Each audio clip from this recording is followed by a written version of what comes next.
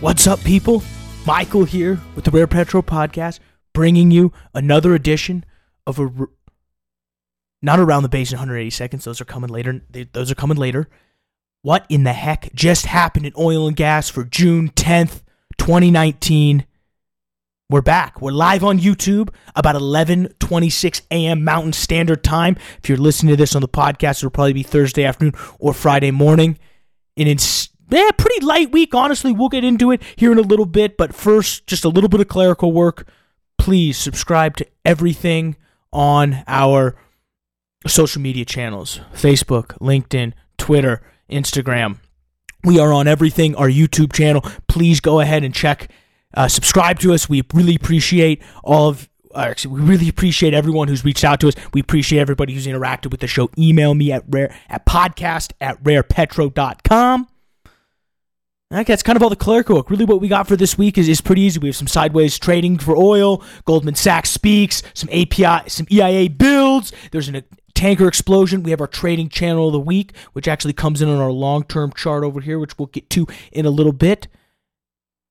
And then we'll kind of let you guys get out of there. So let's go ahead and dive into it. So really what happened this week was kind of a super muddled week. Monday, we opened up at 54.60, currently trading at 52.19. So you can see there's been about a $2 drop at least from open on Monday now to where we are trading here about Thursday. And really the cause of that was just some supply concerns from OPEC. Really prices were little changed Monday, Tuesday. Mostly they were just weighted by concern about a global economic slowdown.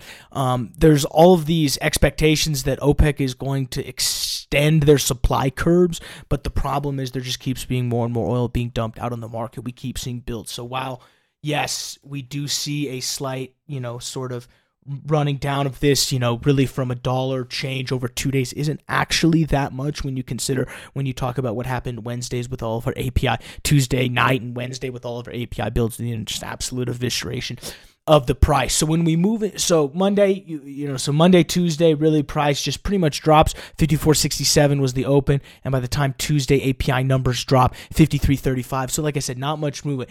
API numbers drop, and we have a 4.8 million build, which was not quite around expectations. But remember, the API is there are no real market expectations really for the API, but that number coming out on a build, as you can see, really drove down that price there. They're at about 215. We can see it right there. Boom, you can see it right there. Nice, with a 20 pips. So that would have been a nice little trade there for about 20 pips. And then as we move into Wednesday, really the big thing that happened Wednesday was two things. First, Goldman Sachs came out and spoke.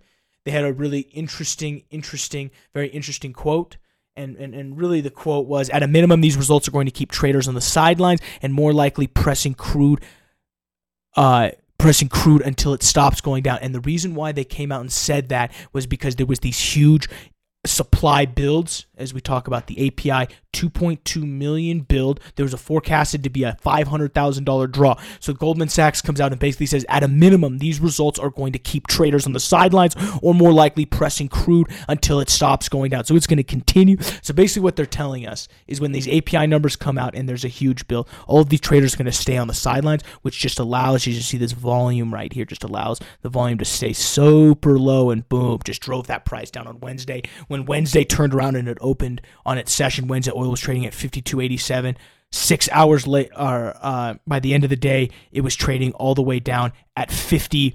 Basically, it ended up at about 50.98, so about a $2 movement in the price, just off of a $2.2 million EIA bill. And the Goldman Sachs coming out and basically, the outlook on the market is basically that this is only going to get worse if we keep expecting there to be draws, but instead we keep seeing all of these builds. So it's just an incredible back and forth.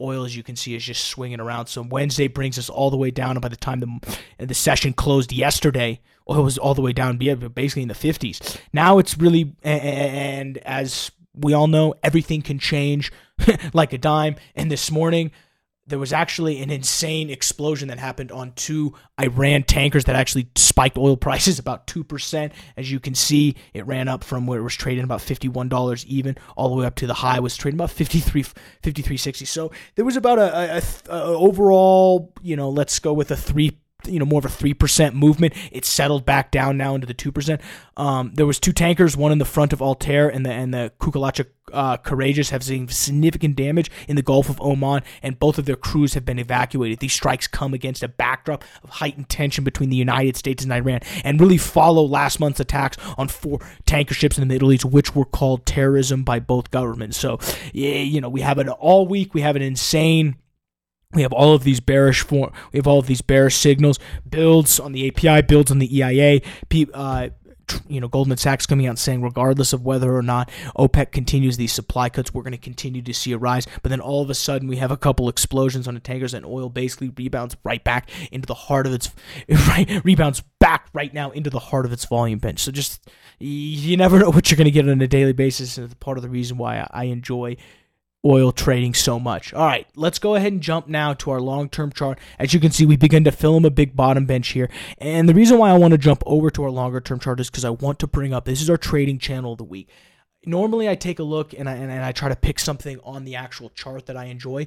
The best thing I'm seeing right now is actually a volume bench trade on our long-term chart. If you're listening on the podcast, I encourage you to go check us out on YouTube. You'll be able to see it right here. Basically, there's a volume bench that blockades this trade from $54.37 all the way down to about $51. So there's a $3 movement where, as you can see, starting basically the beginning of the month, we've just had violent swings back and forth. Right now, we're kind of trading in the middle, so I don't know if there's anything going on right now. But this is, honestly, looking back, this is kind of my benchmark right now until something insane happens and it busts out. This is kind of the trading range that I would look at, and that's this week's trading channel of the week. And with that, I'm going to go ahead and let you guys get back to work. Thank you for checking out what in the heck just happened in oil and gas for June 10th, 2019 here on the Rare Petrol Podcast. And as always, thank you for helping me out modernize the oil field.